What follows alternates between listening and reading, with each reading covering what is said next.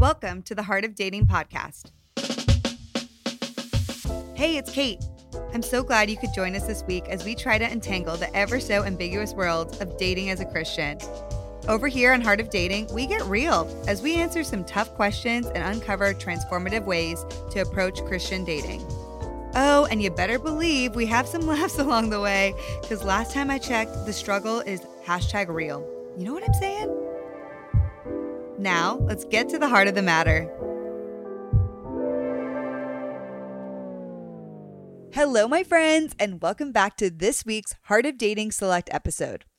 I'm actually excited to let you know that, well, I have mixed feelings about it actually, but today's episode will be the last Heart of Dating Select episode on the series of mental health and faith.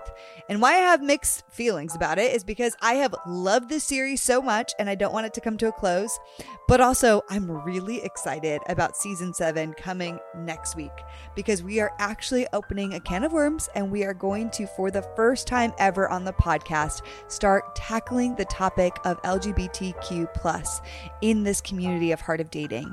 I'm so excited to do this together with love and grace and compassion.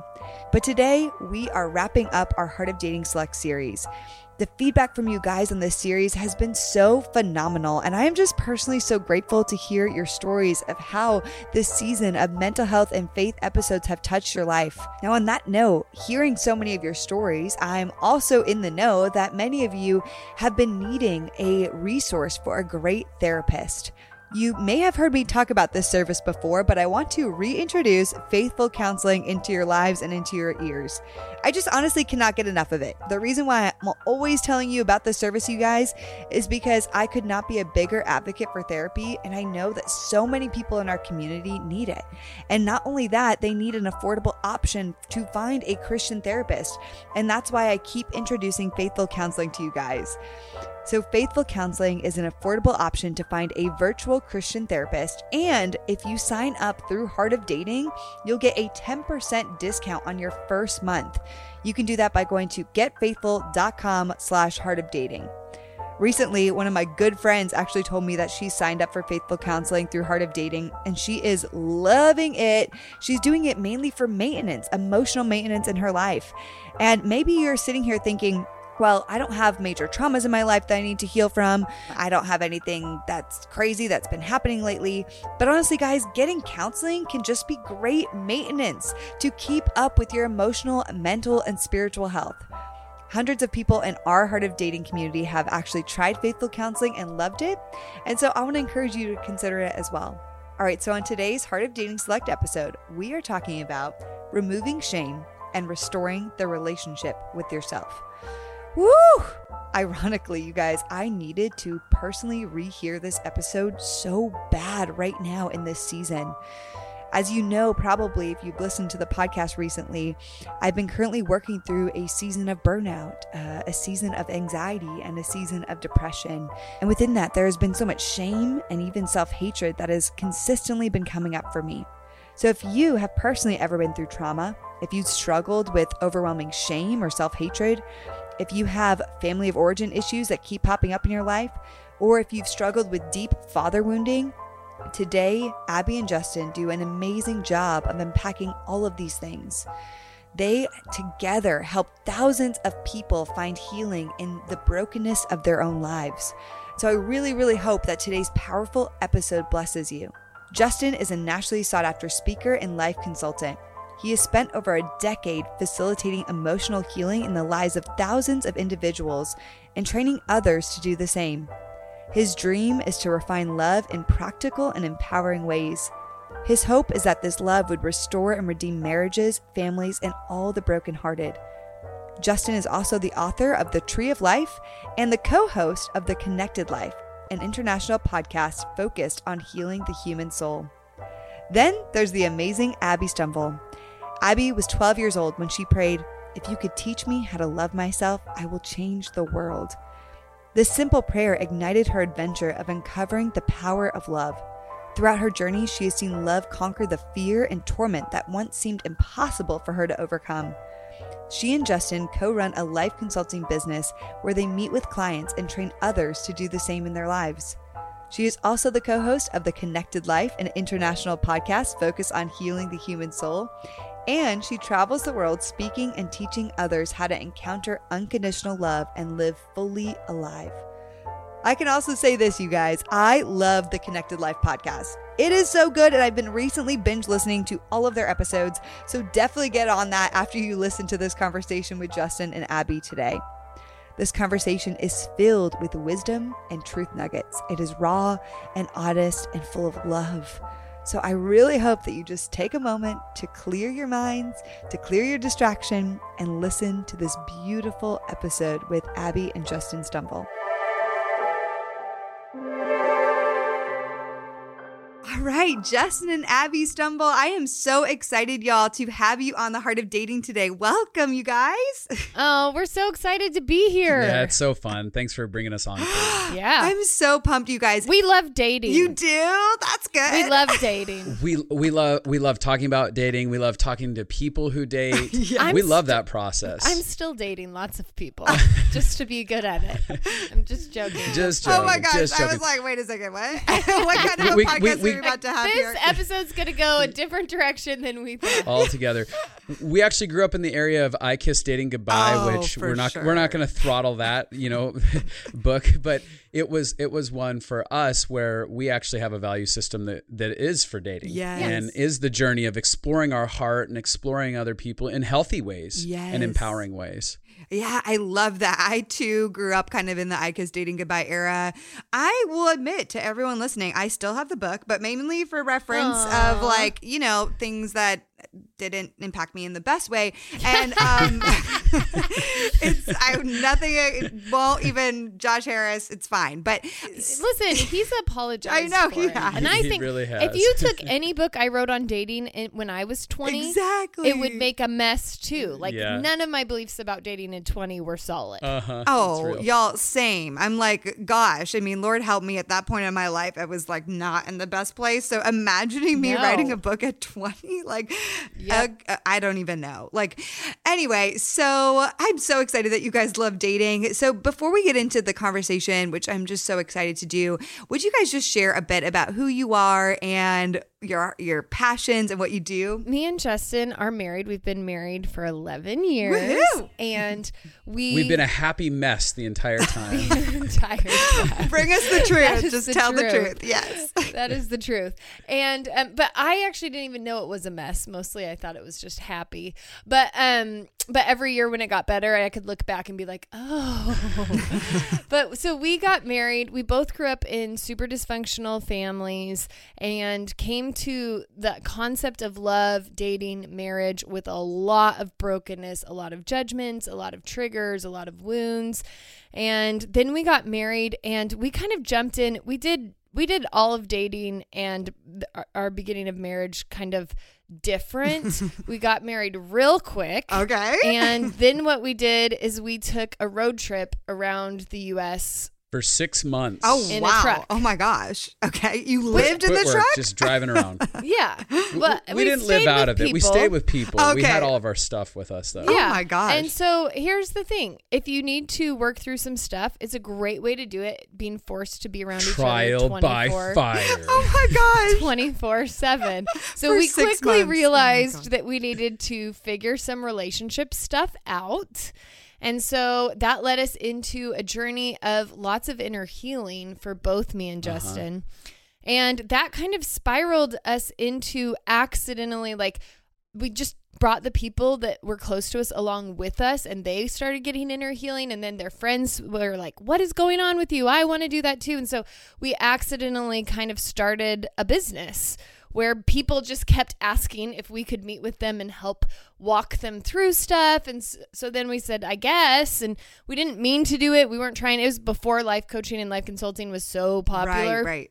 And we just started doing it. And then more and more people, word spread. We've never advertised. We didn't mean to start a business. It just kind of happened. And then it got to the point where we had waiting lists for so long that now we have started doing courses so that we can help as many people as possible.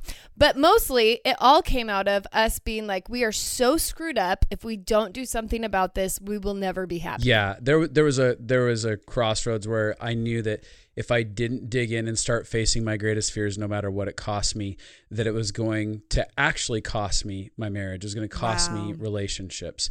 And so I dove headfirst into transformation. Right before we got married, I made a commitment to God. I said, God, I want to face all my greatest fears because I know that fear is the gateway between me and the destiny of who I'm created to be. Like if we want to find the fullness of who we are, we have to face fear, pass through it, and on the other side of it is who God intended us to be. Wow, that's so good. Let's just like nugget drop that right there. It's so awesome, you guys.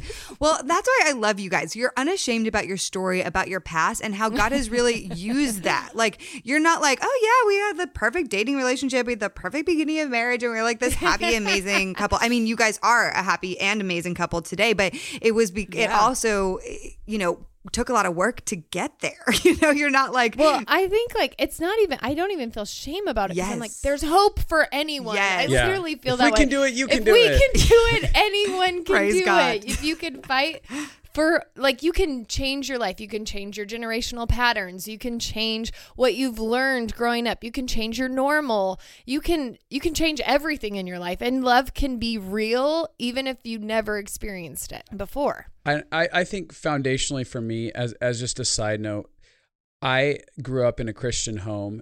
Just share a little bit about my background. Yeah. I was just going to ask you to do that, so go ahead. Well, I grew up in what was called, you know, air quotes, Christian home. Right. Okay. And a lot of us have grown up in that space, but that doesn't actually mean that there's health, wholeness, and abundant life. And so in my childhood, my space was very verbally, physically, and emotionally abusive with regards to my mom. My parents were married, stayed married. They still are married. My dad was very passive and checked out of the home and very aggressive on his job sites. He owned a business. And when I was there was a lot of aggression expressed. And so my foundation was my world didn't feel safe. And in the church that I grew up in, it was heavily toxic in its religiousness. And so judgment, criticism, condemnation, there wasn't a space to be messy, to be in your pain. There wasn't wanting to find out the heart of who you are, what's going on. It was quote unquote sin management. And so with that said, in my early 20s, as I got out of the house, went to college, I hit my own wall in my own heart. And at that point of hitting the wall, I was like, God, it's not that I don't want you. It's that I don't want this religious system. And the word promises life and life more abundantly, this abundant life. But I said, I don't feel it. Yeah.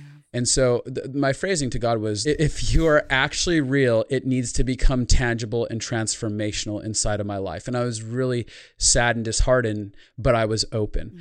And so I said, God, if you're real, what do I do? Show me my next steps because I want tangible truth to follow.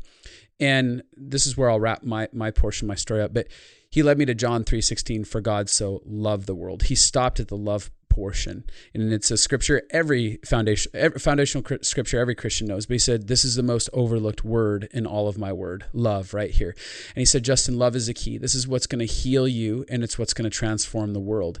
And I felt the Lord give me an invitation, say, I'm inviting you on a journey. If you want to discover what love looks like towards yourself and towards others, there's a gift inside of that. And so that was my foundational journey at 2021, where I started going, okay, God, show me what love practically looks like and tangibly feels like. So. Wow.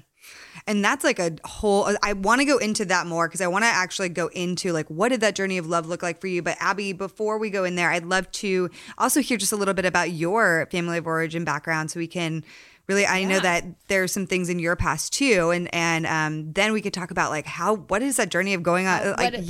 Looks like. Exactly. Yeah, because it sounds really nice. Yeah. Like, let's all go on a journey of love. Let's just love. What does that mean? Exactly. Yeah. Totally. It can be very fluffy. Yes. I always say to people, like, it's easy to say, oh yeah, I know God loves me, but it's really hard to connect between your head and your heart. Like really what that means. Like we can all day long till we blue in the face say like, yeah, God is good. Yeah, God loves me. Like, but do you really believe that at your core? Is it connecting to your heart? And so anyway, definitely want to go into the practicality of that. But Abby, I'd love to hear a little bit about your journey too. Yeah. Well, I grew up also in a Christian home. I've known God my whole life, but in the middle of that, there was lots of torment. I didn't really understand it. When I was a kid, I just thought it was like random, where I was super suicidal at a young age, hated myself. I would have crazy fits of like self-hatred where I would like scream uncontrollably, I hate myself.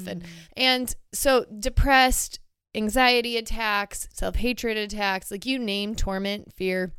I was also sick at a young age, had health issues. And so I was just like a real hot mess. And then as I got older and began unwinding my story, could see like, oh, actually I grew up, my house was a war zone. My mom was mentally ill. My dad was super angry. Like there was just a lot of like, now I can understand, oh, this girl was in survival and in trauma responses to a lot of what was happening around her. And that's why she was feeling so many things, but didn't know what to do with them. But I remember going on this journey thinking, okay, I don't have, like, I felt so inherently broken. I grew up feeling so inherently broken. Like I was just bad. And there's lots of reasons from my childhood I won't go into, but why it felt so true that there's just something really broken with me. And so I couldn't, like, I was like, I have no gifts. I have no talents. I'm just like worse than everybody else. I had this like vision of like God with a salt shaker on like babies before they come to earth, where he like passes out gifts and talents. And I was like, the salt must have gotten like stuck in the salt shaker over me. And so then the next person, he recognized it and he's like, oh, it's stuck, and shook extra hard. Like all my friends were the super talented people. Oh, gosh. But so I really had this belief, like I have nothing to give or offer the world. I don't know like who, like what I have. And I just said, God, if you could teach me how to love myself, because I babysat for this woman who was everything that you could want to be. Like she was so beautiful and had amazing style and had an amazing house and this super hot husband and these great kids, and they had great finances. It was like everything you would dream of. And I babysat, and she hated herself. She would grab her stomach, which was non-existent, and be like, oh, this is so gross. And I was literally like, I don't understand. And it just hit me. I was like, it really doesn't matter whether you have it all or not. Like, here I am. I'm like, I'm so awkward and gangly and I've got nothing. And she's so beautiful and has everything, but she feels the same as me. So I was like, God, if you could teach me how to love myself, I actually wouldn't have to be good at anything. People would just be interested. Yes. They just want to know, how do you love yourself? How did you get to loving yourself? And I was like, and then I would just be able to point to you. And so I began to go on the journey of learning how to love yourself, which is a long journey. It is not like, I love people, they're real innocent when they start it. They're like, oh, in a year, I'll definitely be fully 100% where I'm loving myself. And then they're like, I've been working on this journey for 3 years. It's so long. It's never going to end. I'm never going to love myself. And I'm like, no. Every year gets easier and better and more full and filled. And like, there's most of what I felt growing up, I don't, like 90% of what I felt growing up, I don't feel anymore.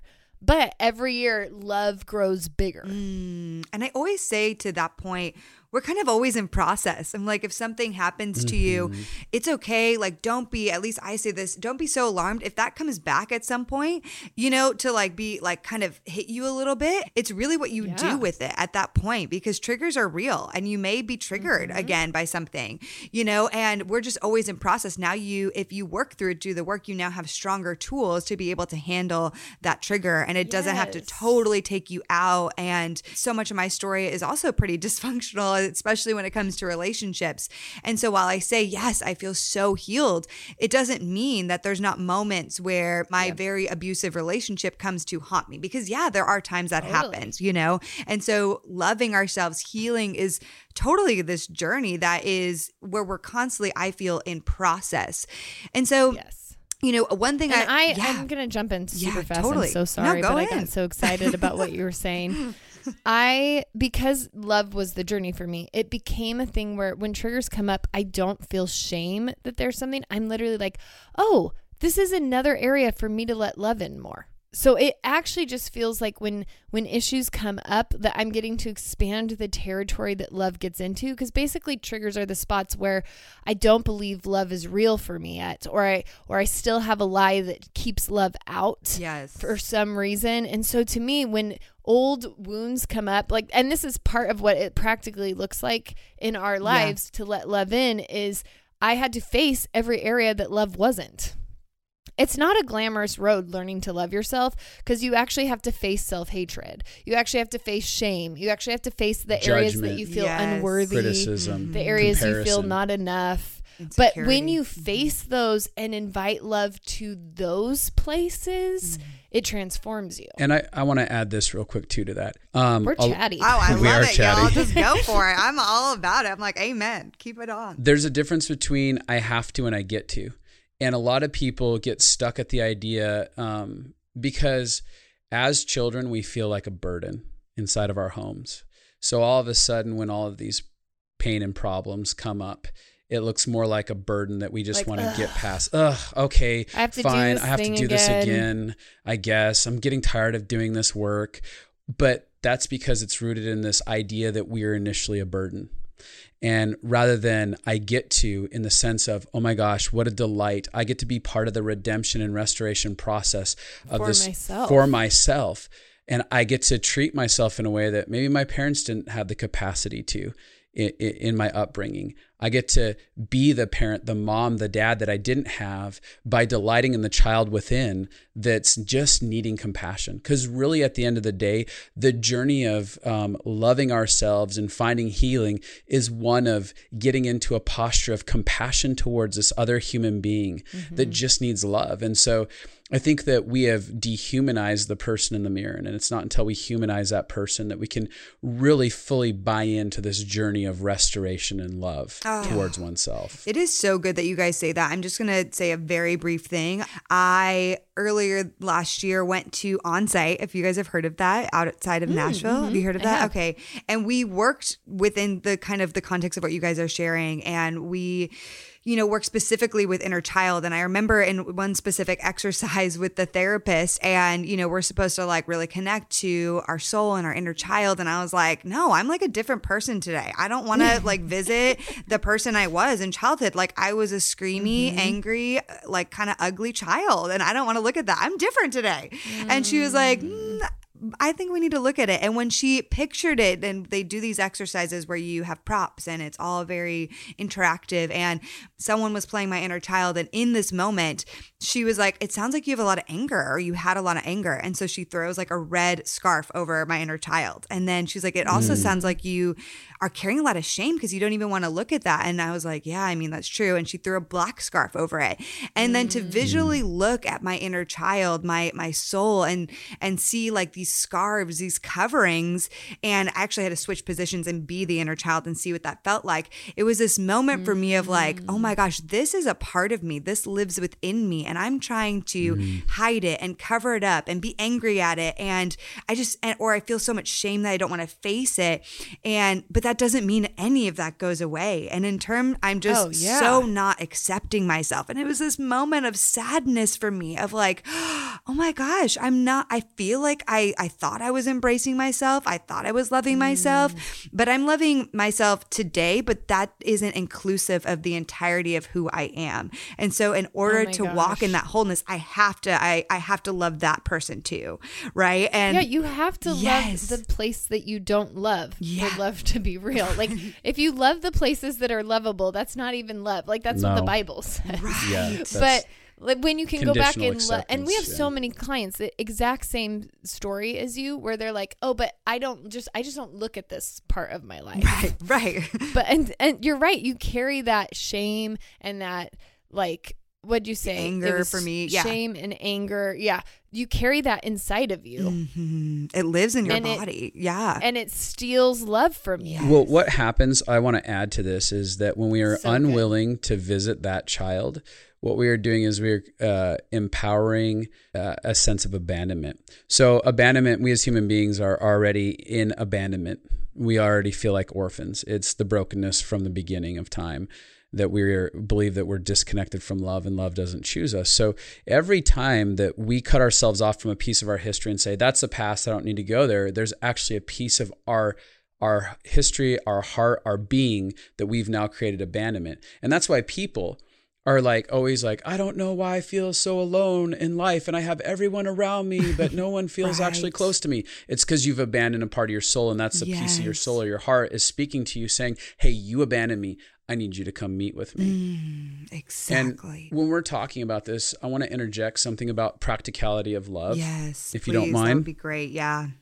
Because I think that practically speaking, restoring that relationship doesn't, like, what does it mean to love myself? What does it mean to practically connect with myself? And I kind of have an illustration in my head of that. Early on in Abby and I's marriage, I was driving down the road one day, and a battle inside of my head and my heart was, you'll never be successful. And now contextually, in all the pain of my childhood, my parents always believed I could be and do whatever I wanted. And then I graduated at the top of my class in high school, top of my class in college. I had college professors that said, all we want to do is follow your life. There's something special on your life. We want to see what evolves out of it. And so I had a lot of encouragement in the area of external success. So it didn't really make sense. Like, where did this voice of you won't be successful come from? And so as I'm driving down the road, having this contemplative moment, I catch my eyes in the rearview mirror. And all of a sudden, as I catch those eyes, I'm like, oh my gosh, I'm the one. I picked it up. I decided. I empowered this. And as I'm looking into my eyes, I start saying, Justin, I'm the one that told you you'd never be successful. No one else has said that. I've done it. I've empowered it. I am so sorry for all the places I've told you won't be successful. And all of a sudden, there's this bubbling in the deepest places of my belly. And I start feeling this rumbling of tears coming to the surface. And it's almost like I can hear that inner voice say, I've been waiting for you to acknowledge me. I've been waiting for you to acknowledge this. And I begin to just cry. These tears are pouring down my face. And I begin to apologize, not just for, the idea of me saying you'll never be successful, but I started hearing a million phrases that I'd empowered. You're an idiot. You're a failure. Yeah. You're too broken. You're just a broken toy. You're never going to be enough. People don't like you. All these phrases. And I start saying, I'm the one that empowered this. I'm the one that said it. I'm so sorry, Justin. Will you please forgive me? And I'm weeping at this point as I'm beginning this apology process. And so literally what I realized is that, this war with our heart that we're in, we're at war with another human being, so to say. Mm-hmm. And until we actually, when I talked earlier about humanizing ourselves, we have to begin that process of, there's another human being, and would I treat another human being like this? And if I wouldn't, and I had spent years being abusive, because the truth is I was abusive in my language towards Justin and in a lot of other ways. And my first step in restoring and rebuilding this relationship had to be with the acknowledgement. There's been a painful way that I've treated this person. And from that acknowledgement, there had to be the ownership, like going, no, I need to change this. I need to change the way that I do this. This is not okay. It did happen and it's not okay. And then it began the repentance or the apology process, is I had to begin to say sorry for all these. And this began, years long of me beginning a journey of learning how to acknowledge, own, and apologize in order to restore. And so what progressively happened in that, and why this is key, is that I find a lot of people don't have the capacity to feel God's love. They come into my office and they say, I hear that God loves me, but I don't feel it. And this is why this is so key. The reason that we can't feel God's love is that we're not being willing to reflect the Father's love to ourselves. Wow. So our heart is existing inside of ourselves, and it's going, I hear that God loves me, but you condemn, judge, criticize, belittle, and berate me when I make mistakes, when I don't show up the way you want me to show up. I am in so much pain because you will not reflect the fruit of the Spirit towards me. And so we have to become a mirror reflection of heaven's heart towards ourselves. And that is how we begin this process of tangibly restoring and redeeming this relationship and healing ourselves. But it can only be done in the humanizing the person in the mirror. Wow.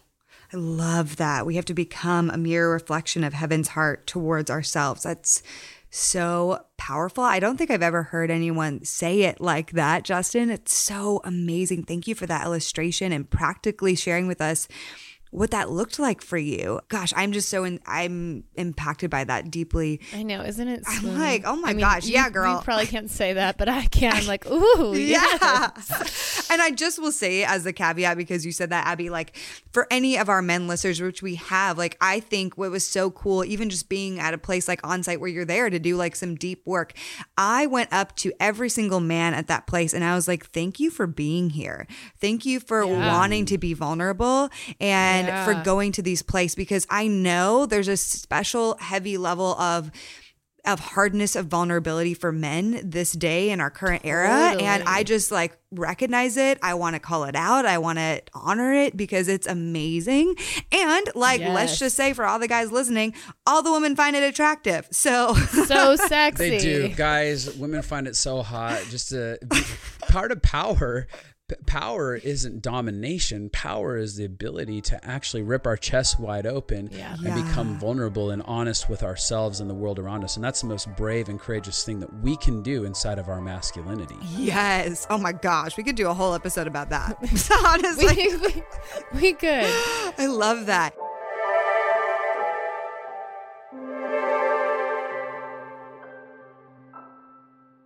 All right, y'all. It's time to get honest. I've struggled with adult acne for years, and it's been incredibly difficult to say the least. Now, this is terrible to even admit, you guys, but back in the day, I used to heat up a washcloth and in essence tried to burn the bad acne off of my face. This quote-unquote worked for a time being. It made the acne go down, but eventually all it did was leave even worse red scarring on my face. I've also gotten other terrible advice to put toothpaste on my acne and all sorts of other weird solutions and concoctions. But here's the fun fact. Most home remedies and over-the-counter acne products don't work. And even worse, they can really damage your skin. Exhibit A. But do you know what actually does work? Prescription treatments. That's why I'm so excited to partner with Apostrophe, the sponsor of today's episode. Apostrophe is a prescription skincare company that offers science-backed oral and topical medications that are clinically proven to help clear acne. They actually connect you with a board-certified dermatologist who will create a personalized treatment plan that is perfectly tailored to your skin. All you have to do is fill out Apostrophe's online quiz about your skin goals and medical history. Then you'll snap a few selfies and your dermatologist will create your customized treatment plan. Apostrophe treats acne, but they can also help you hit your other skincare goals, like reducing redness, wrinkles, and even dark spots. Since I'm now in my 30s, I really felt that it was time to stop my adult acne and start working on the redness and some of the wrinkles I'm even getting. That's why Apostrophe has truly been amazing in my life. Today, I'm so excited to share that we have a special deal for our audience. You can save $15 off your first visit with a board-certified dermatologist at apostrophe.com/heartofdating when you use our code heartofdating. Now, this code is only available to our listeners. To get started, you go to apostrophe.com/heartofdating, click begin visit, and then use our code heartofdating at sign up, and you'll get $15 off your dermatology visit. That's apostrophe.com/heartofdating and use the code heartofdating to get your dermatology visit and save $15. We thank Apostrophe for sponsoring this podcast and saving our skin. All right, friends. So as a woman who's actually been abused and taken advantage of in the past, coupled with also being a woman who has lived in bigger cities, I always want to make sure that I feel safe wherever I go. Even now in Los Angeles, when I walk around my neighborhood, when I go run errands, or venturing out into new areas of LA, I just always want to make sure that I feel safe. So I discovered this incredible brand made by women that is absolutely amazing. It's called Birdie. Birdie is a personal safety alarm that is easy to carry and simple to use. Seriously, I tried it and I love using it. It's so easy to use, you guys. When activated, the alarm will emit a loud siren and flashing light to help deter an attack.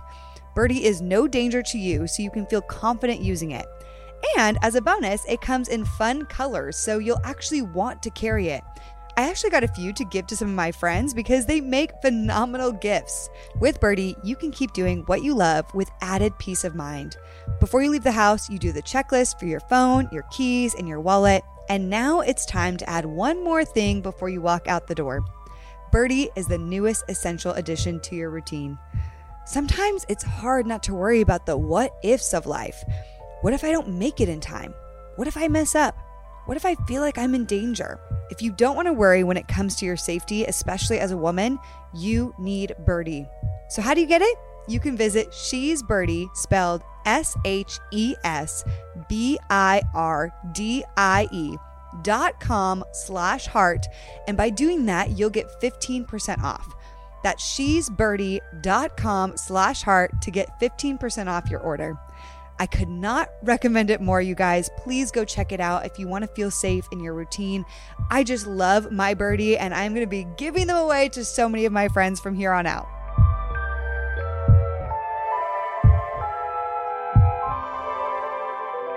Now, you're talking a lot about loving ourselves. I also want to talk about a lot of people, a huge mass for people is also just not only working through the lies they believe, not only is, and also a part of this is also just shame, feeling like I don't even know how to get to that place because I don't know what it even looks like to face some of the shame. Like they're too afraid to do that.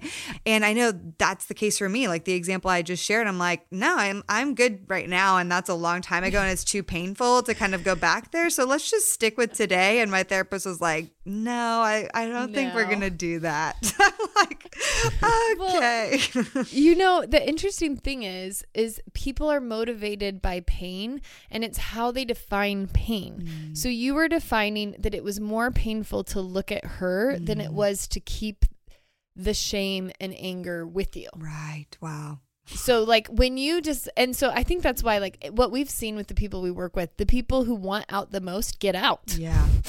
And so like, I think in my life, I was like, I'm so like the shame is so bad. I did not play down how much shame was robbing from me, how much victim mentality was robbing from me, how much things. So I actually, and I do this with clients where I'm like, let's actually make a list. Can we look through your life and can we see what all shame is stealing? So like, oh, it's stealing your ability to have a voice with these people. Oh, it's stealing your ability to believe that these people love you. Oh, it's stealing your ability to attract people who would actually treat you well. Oh, it's stealing your ability to show up as you. Like, I go through my life with anything that I'm like, oh, I don't know if I want to face this yet. It looks too big. I want to build a case about what shame and anything that keeps love out in our lives. It could be fear, it could be whatever. What is that actually doing? Because shame and fear or whatever bullies you have, we call them like emotional bullies. Yes. Mm-hmm. Whatever you have, they're going to lie to you and they're going to tell you that they're safe and that they protect you. Mm-hmm. I talk about personifying the emotional bullies. So what are the emotions that are our best friends inside of our lives, and are they actually good friends or are they bullies? And so when we have like our consistent relationship is with comparison. Yes. We got to begin to go, okay, this person named comparison, how are they actually affecting me? And I imagine it like a friend. If I had a friend named comparison and they were always telling me how horrible or how great I was, but you never knew when you would get what. Yes. And you actually only feel good for a minute, because a minute later they tell you how bad you are, and they are constantly keeping your value in flux. When you start to visualize it, it gets easier and easier to want to distance and disconnect and break up with that friendship. And it's like the idea of like, if you're in a marriage that's horrible and you're not going to get to a divorce until you build a case against your partner that you've been so intimate with. Yeah. Until you go, people are fine building cases against real people. They really are. Yeah. They really are. So a lot of people have a case for these friends. Yeah. So for instance, like if fear is your best friend, you're like, no, as long as I'm scared, if I'm scared of people rejecting me, they won't rejecting me. Well, have they been rejecting you? Yes. Even while you're not scared. actually fulfilling. It's not doing what it says it'll do. No, it's actually creating a self-fulfilling prophecy. Yes. And so once we see that the reason for them being there, they're not actually there to give you what they promise, they're lying to you, and we can see that lie revealed, then we can actually build that case against them. So this is why we're talking about a lot of things that seem like they have nothing to do with dating, but I want to bring it back. No, but it does. But okay, yeah, bring it back. Yeah, because everything we're saying is about dating. Yeah, it literally is. I relate.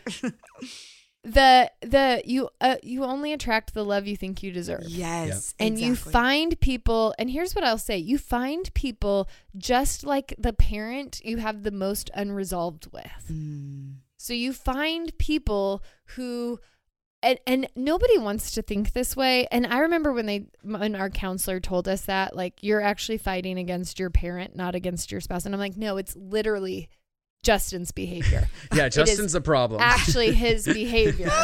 But it's not. It is actually. So the more you go on the journey of learning to love yourself and learning to work on the places where you're locking love out, and dismantle these bullies, then the easier, because here's the truth. Love is terrifying. It's terrifying for most of our souls. Most of us feel much more comfortable if somebody halfway likes us. And in a relationship with performance, I can earn love with you. Great. Because that means you have to give it to me. I can control you because I can do all these things and earn that love, rather than I'm fully out of control. I can't earn this, and I'm going to let you love me in my messiest places. That's terrifying. Terrifying. And so if you can build a history for saying yes to love, then you don't have to run away in dating when real love shows up. Yes. I think it's so important what you're saying, because I always say to people that come to me for relationship coaching, a lot of what we talk about, it's not just like, I'm not just Hitch being like, here, let me hand you a dating process. Like, it's not like that. Right. I'm really about three key relationships. First, your relationship with God. Second, your relationship with yourself. Very, very, very important. And then third, we can talk about your relationship with other people, which includes dating. But we can't go there. Most of my coaching sessions, we're talking about how do we have a vision forward for your life in terms of what you want your relationship with God and yourself to look like. And then if we can work on those, there's a process of, yes, let's let in the dating. But like, how can someone else love you if you don't truly love you? Yeah. And I love that. Like, how are you locking love out? Because if we are doing that, then we're going to, and this has been my pattern of my dating life, seek that validation, seek that affirmation, seek those holes from other people to fill it and then when they can't fill it or when it's feeble and weak, or they wrong you, or they leave you, you're going to be left like blaming yourself back to all those shame, all the lies you're talking about, and back in this place of like, feeling the lies that I always hear people say in singleness: I'm not worthy, I'm not enough, or I'm too much, and then you get stuck back there if you don't prioritize working on this journey. Well, and you're so right. If you don't work on yourself, you end up having desperation energy when you're trying to date. Yep. And because you need them to fill something in you. And I remember with Justin, this actually happened when we were dating. So when I met him, I knew that I like him. At a certain point in us being friends, I knew like I could see myself marrying him. And I found myself like trying to do and be all of the things that I thought he would want to pick me. Like, I don't think consciously I did that, but subconsciously my whole goal in dating him was to get him to choose me. It wasn't, should I choose him? It wasn't, are we a good fit? It wasn't, do our core values align? It was like, I need to know that I can win you. Right. Yep. Girl, What's you're the speaking thing? my language. That has been my history. Yes. And so then Justin broke up with me. And it was the best thing that ever happened to me. Dang right it was. You're welcome. You're welcome.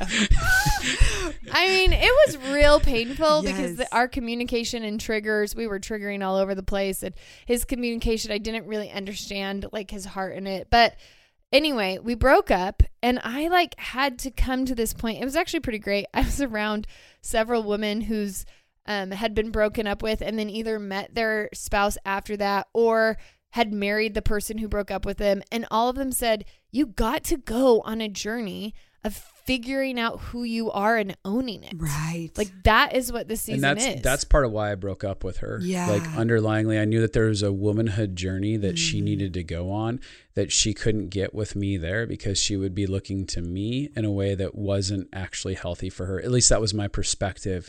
And I knew that it would cost me the potential of never getting her back. And I want to inject this.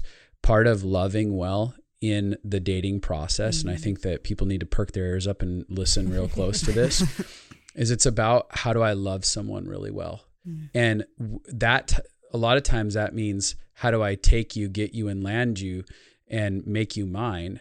But that's selfishness, and that actually isn't love. My foundation was, how do I love this person in a way that even if that means me losing them, that I'm willing to love them in that way. So if love means letting go of them and so that they can get actually what their soul, their heart, their mind, whatever their being needs, then that is true love. Wow. Ironically, that was actually my definition also, where I was like, I want a guy who would be willing to sacrifice something, and not because I'm like, feel good love. Like, yeah, you can do a lot of great things, but if you're willing to pay a price for something, not like I was trying to make him pay a price ever, but that's what I was looking for. Somebody who believed that love included sacrifice. Because in marriage, listen, you've got to care about sacrifice. Oh my gosh, that's for like sure. It's the only way that marriage works is if both people are willing to die to each other and come reborn as a new human. Oh my gosh. But so he broke up with me and I went on this journey and I got rid of, it changed from, can I get you to choose me to like, oh, I choose me. Yes. Oh, I like me. Yes. Oh, I actually, but it was halfway a self-love journey and halfway a trust journey with God. Yes. Where it was like, no, actually I trust that if he's not the right one, somebody better is going to come. And every time I had broken up with, You realized it wasn't possible. There is no one better than me, right? Every time I had broken up with or been broken up with, this was my fear. Every breakup. I'm not going to find someone better. This is the best there is. And so then you have desperation and poverty mentality. Yes. And you're like, what am I going to do? And you feel like you just let slip through your hands the very thing that you need for the rest of your life to be complete. Yes. And that is very high stakes. And it's very poverty mentality. It lacks an understanding of a good daddy who's willing to be involved in your journey if you're willing to allow him to participate. Yes. Yeah. It kind of taps into like when we say God is good, like, you know, it's the same way. Oh, I know God loves me. I know God is good. But through our actions, we actually don't really believe it, right? Because if it was, we wouldn't say, oh my gosh, I just lost the one thing that was the very best for me and I'm never going to get something else. Like that's not trusting and truly believing that God is good and that he provides abundantly and amazingly for you. You know, that really isn't believing that, you know, so you can't say God is good. I believe that. And then at the same time say, but oh my gosh, I will never find someone ever again like this person I dated. Exactly. So real. It's so true. And so I went on the journey. I was like, no, I believe that there's a good thing for my future. There's good things coming. There's not just one plan. There's not just one person. I believe that. So I had to start changing my mindset and speaking it out. And I like totally killed the idea of Justin in my head. And then we ended up back together. But when we ended up back together, I was a different person, because now when we got back together, I was like, I'm not actually sure if I want to marry you. I never thought about it. And this is what Don't lie. Don't lie. But like, this is what I tell people in dating. I'm like, if your whole mindset is about what do they think about me, then you're not actually present in dating. Can I add this to it? Too? Yeah. What you've also done is you've taken this opposite gender, this person, and you've put them on your God spot. Right. You've actually deified this person. Do you choose me? Am I enough to you? You're actually making a God out of them. And so I think that in turn, entering into a relationship like that, then like we said before, it ends up tormenting you the rest of the time. Because when they disagree or they don't like you, all of a sudden you begin to fall apart because you've put them in your God spot. You've put them in that highest place, that pedestal, and it can be super destructive. So you don't want that long term in a marriage. That causes so much anger and resentment and bitterness because you start feeling controlled by the person. So many other messy things that come with that. Yeah, nobody has the emotional capacity to make you feel amazing and entertain you for the rest of your life. Like, no, it's not at all. just Impossible. Nobody. And I think that's sometimes what we would never probably say that. Like, nobody's going to be like, I'm looking for someone to entertain me, make me feel amazing for the rest of my life. Like, no one would say that, but I think that is like so true. Deep down some of our actual desires. It's like, I'm looking for somebody who's going to make me feel like I'm on cloud 9 every day. Like, will you fill all of the holes that all of my parents missed? Yes. Oh my gosh. Will you tell me in every way possible that I am worthy of love? Yeah. Yes. Every single second of every day, and never question me. Like, you know? Totally. Yes. And it's just not how a healthy relationship works. And I just laugh. Nope. It's funny to say out loud, but I think it's like a really good challenge for people to say, is that my mentality? Have I been looking for somebody to fill this void within myself? Like, if I'm really honest, is that what I'm doing? Right. And to that point, there's just something else I want to quickly bring up, because I think that it actually is way more common than it is not to have a dysfunctional childhood of some nature. Yeah, it's like 90% of humanity had a dysfunctional childhood, but we imagine 90% of humanity had a normal one. Especially, and I think especially when you come into the Christian world, there's like this extra level of like, oh, I'm Christian and my parents were Christian. And so therefore, you know, like I had this perfect upbringing, right? And I think it's especially in the Christian lens, you add that and then it's like, oh, well, everything was just happy-go-lucky, cheery Brady Bunch. But because of that, and some people did realistically have a decently great childhood, and that's awesome. But I think that because of this, we are, me too. Not my story. Totally. Great. But, you know, and I've been on the receiving end of feeling this way as well. But, you know, being a person that has been through a dysfunctional family childhood and other even terrible, like abusive or dysfunctional relationships in life, I find that also as Christians, coming to this fact of like almost this self-serving mentality in dating, once we find out that part about someone's life, we're very quick to be like, you know what? Judgy. That's not what I was thinking for myself. And I don't know if you guys deal with that, but I feel like there is a lot that is happening about that, where people are judging other people. And I just want to kind of debunk that and talk through why we having a hard family past dysfunctional family shouldn't be an automatic disqualifier for people in dating relationships. Yeah. Well, I would say I think I have 4 standards that I think are super important for somebody that you're looking for. And they're a lot different than what people think. But so I say one of the things I think is important is a good work ethic, because you can't actually make somebody get one of those. Yeah, that's so whether that's work ethic for business or life externally, or it's soul work ethic. Right. That's good. Well, I just mean they have some ability to do something in life. You can't make a person who has who doesn't want to show up, no motivation. Yeah, that's so good. The second thing, and this is speaking to what we're talking about, is that you have to be with somebody who does work on themselves and not on their own. They have to be willing to see a counselor. They have to be willing to talk to people around them. They have to be willing to get feedback, and they have to be willing to do it consistently. So I don't care how broken your childhood is. If you are willing to be vulnerable, if you will own your stuff, if you will let people go on the growth health journey with you, then you're going to be okay. It's the people that have a family of origin that is dysfunctional, but they're not willing to look at it or own it, that I would say, yeah, there are that's a huge red flag. I think what's even scarier is a family of origin that seemingly was perfect, and these people aren't willing to go on a journey of working on themselves because they live in the delusion that they're perfect and everything okay. Yes. And that's way more destructive. You get somebody that comes from a broken family who's willing to face their brokenness. They're like, I'm broken. I got messy things that need to be dealt with. Yeah. And I need some healing. Right. And then when something big and crazy might happen, which does happen in life, you get thrown big roadblocks.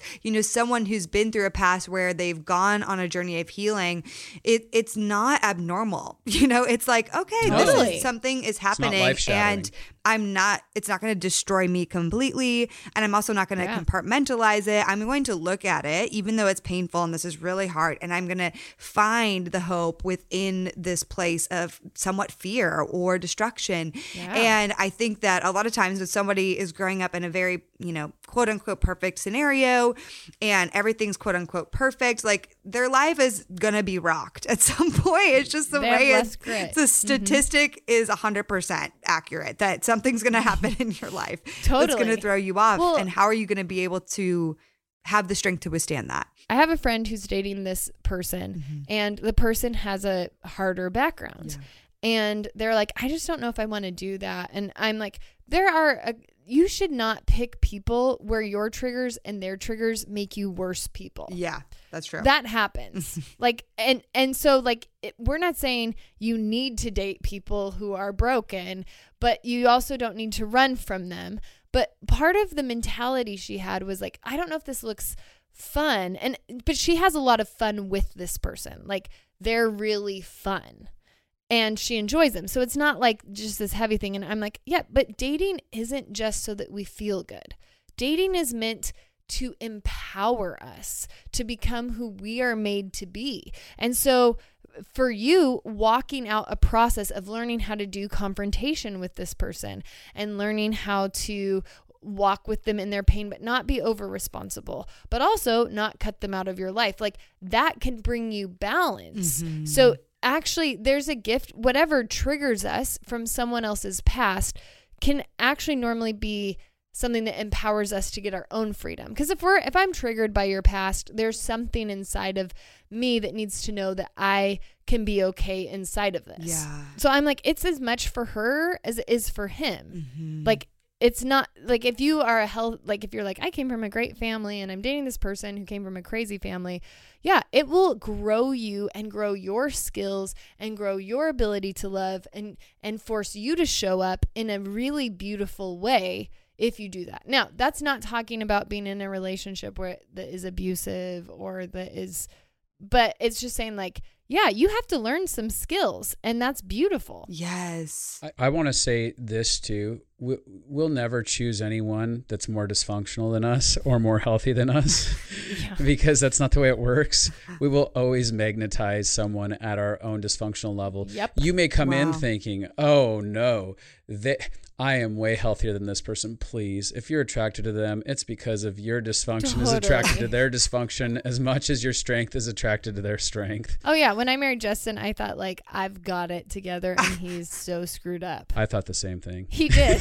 We both thought, oh, I'm sad for you. Like, that's a lot. And then we found out we are both screwed up equally, completely equally. We want to think that we're better off than the other person because it helps our egos. Yeah. Oh, totally. Makes us feel special.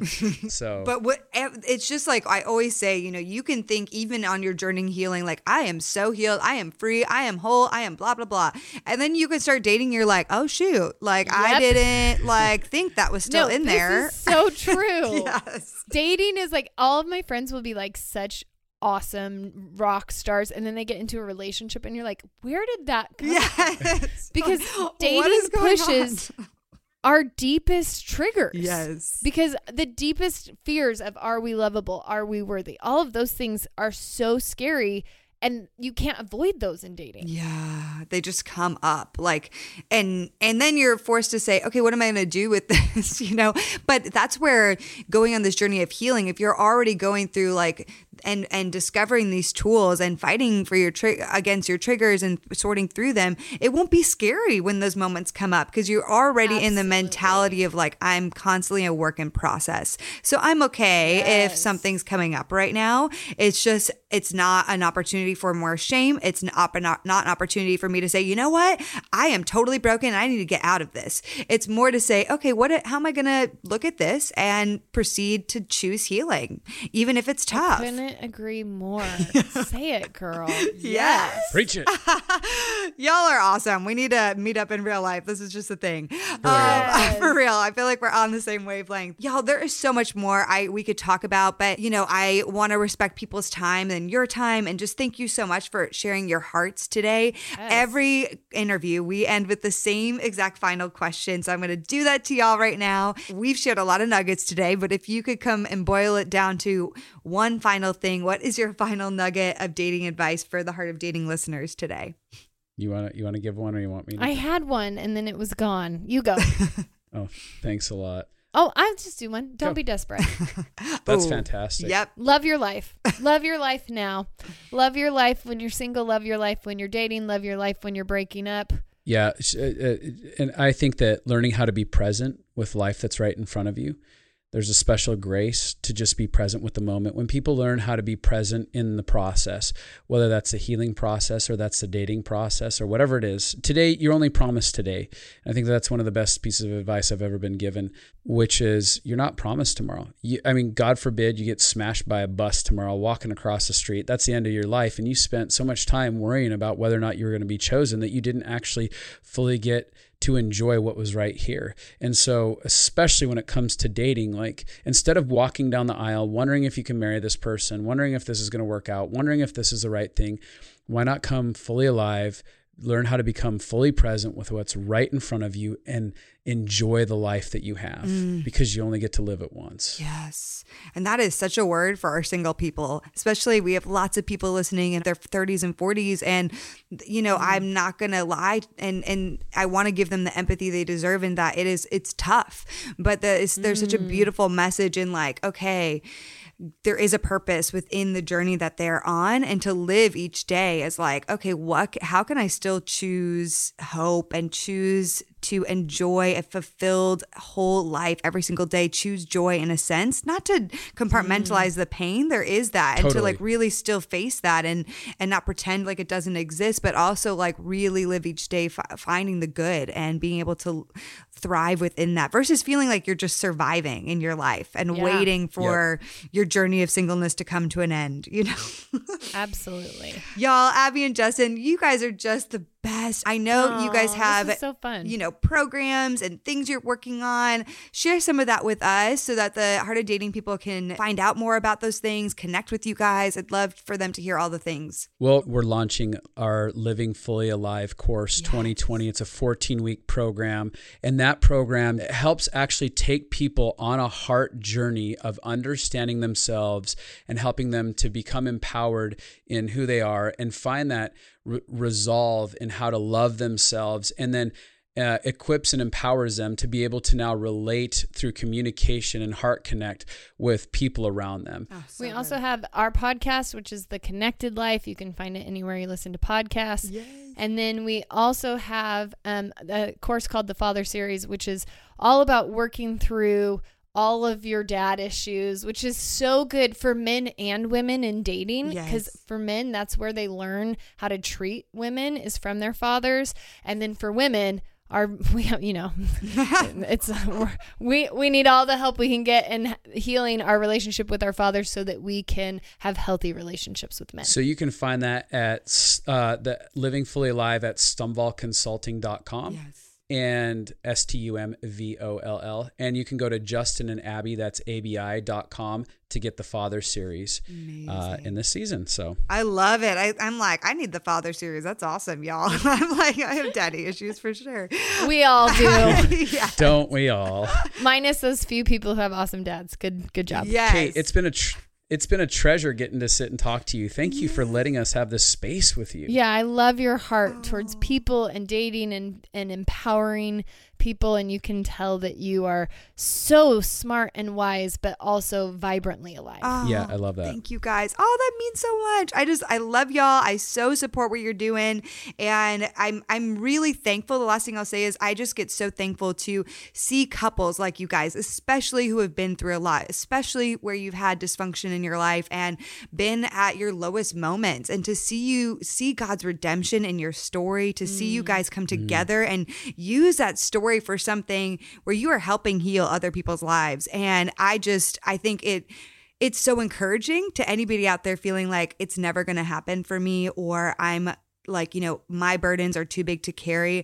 I just hope that people listen to this. My heart is to say, like, to those people, keep your heart open and be inspired by the fact that this is possible, that healing, if anything else, that healing is so possible, and God's redemption is so powerful. And so I just love you guys. I want to celebrate you guys for being a picture of that and for helping inspire other people that is possible for them as well. Thank you, Kate. Thank you so much for that. Thank you guys. Man, y'all, I don't know about you, but I really needed that episode today in my life. I pray that it blessed you. I pray that you felt seen.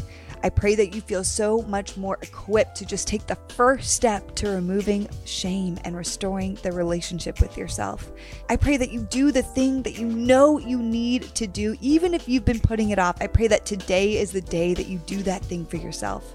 Guys, this was the last episode in our Heart of Dating Select series, and we are so excited to start fresh next week with our Season 7 launch, where we are launching an LGBTQ+ series. Oh my goodness, let's open this can of worms, but do so with love and grace and compassion and open ears and mind and heart. I'll see you next week.